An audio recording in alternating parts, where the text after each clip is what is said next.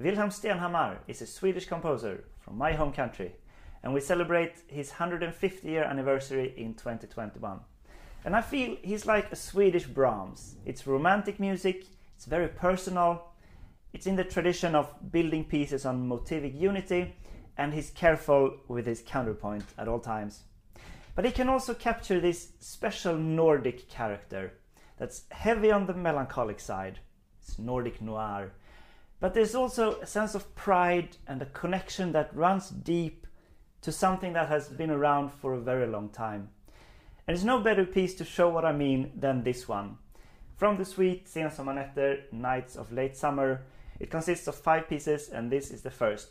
Tranquillo e suave, tranquil and soft and smooth. Let's hear the beginning of it.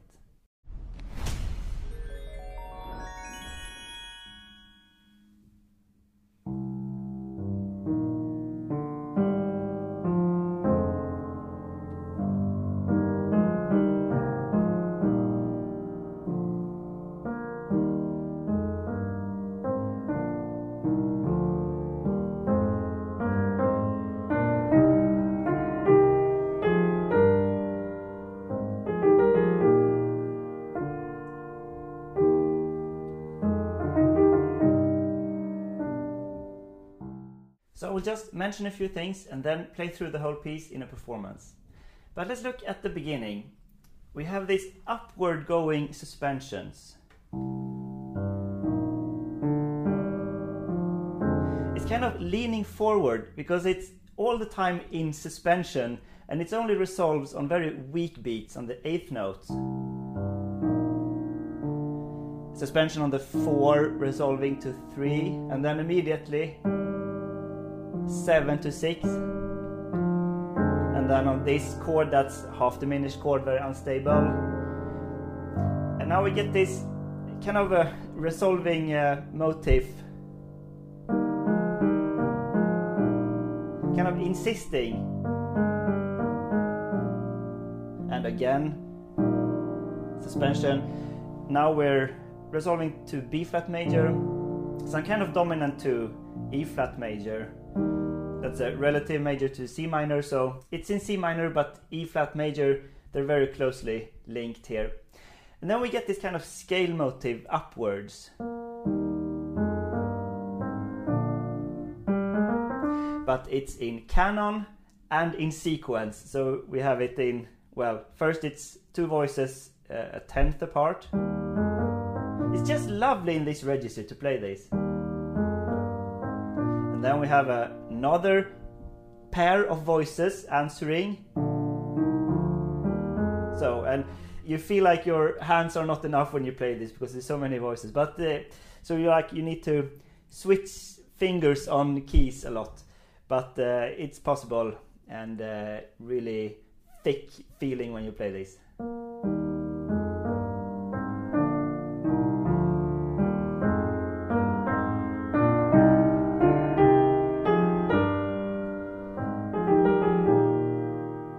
Get this lovely resolution again after we've reached the high end. This motif, it's very close to the first one in bar 2. It's just on 16th note, and I mean a little bit different emphasis on the rhythm, but it's closely tied together. So the form is ABA. We get this material for 1 page. We start a new phrase that rises higher and then falls back down again.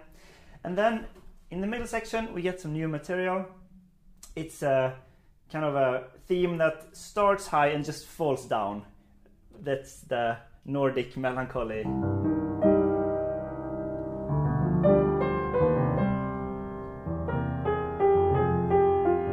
So hopeless.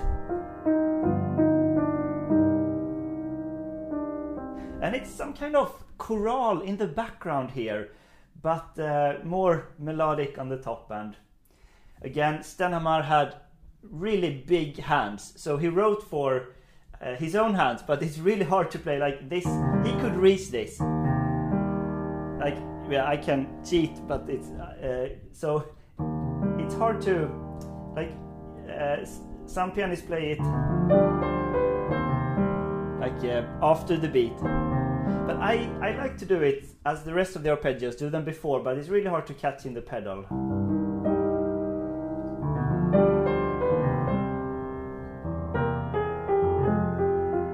Yeah, and so on. So this phrase comes 4 times in different configurations. The second time he's inverting the voices, so it's what was at the top is now at the bottom, and the other voice is on top.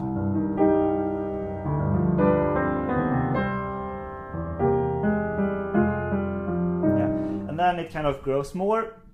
And in the end of the B section, we get some amazing mediant shifts.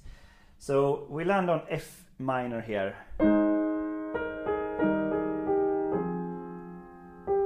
And now. So D flat major, F minor.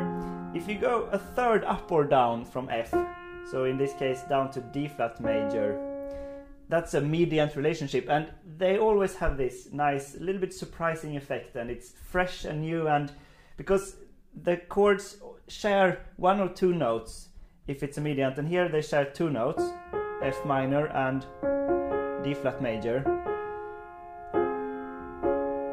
And so you can change the character with just 1 note in the chord, and here we get a whole chain of mediants. Stenhammar goes from F, and then he's gonna go down a third, like this.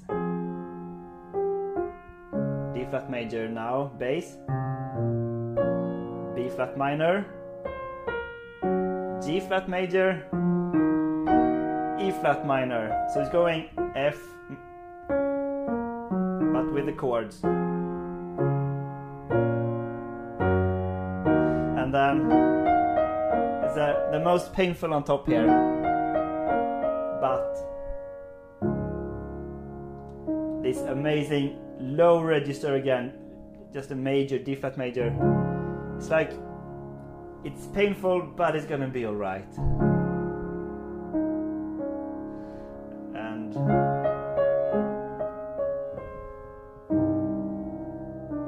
okay, I shouldn't tell everything about the piece, I'm gonna play it for you. Then we get the return of the A section, so remember the suspensions. But now they're more filled out in the left hand, like something is stirring deep down, because we get kind of, yeah, it's this motif that we've had. So now it's imitating.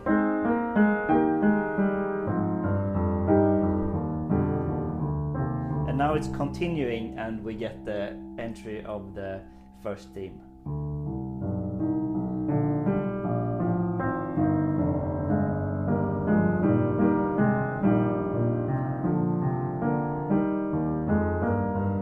And it continues the left hand with the 8th note, so instead of, which is the first time now, it's like it's more insisting. So now in the recapitulation, if you can call it that, it reaches for something more than in the beginning, and it's more crescendo, and eventually it just breaks through the surface. And Stenhammar does that by swinging wildly between tonalities. So we get a sequence here.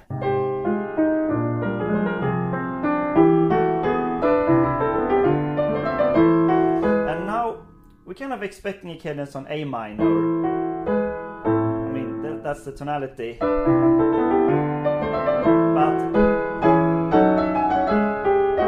it's just abruptly throws in a C sharp minor. So from A minor.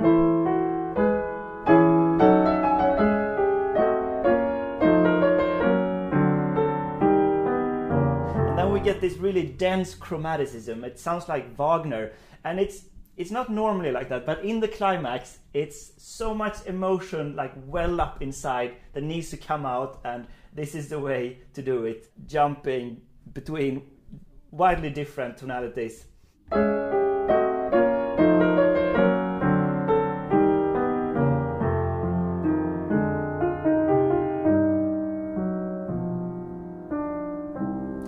But then, well, it's takes a new turn. But eventually it dies down to round off the piece in a more worthy manner and not an emotional outburst. And we get the echo from the middle section, even more dolcissimo, espressivo, sweeter, higher up.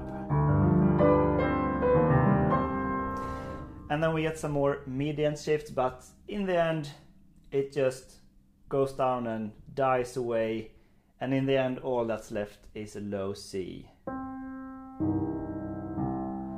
It's the same way as it begins, with a C down there. So before I play this, a special shout out to my Patreon sponsors E Silver Race and B Nigorian. And now I give you Stenhammar's Late Summer Nights number 1.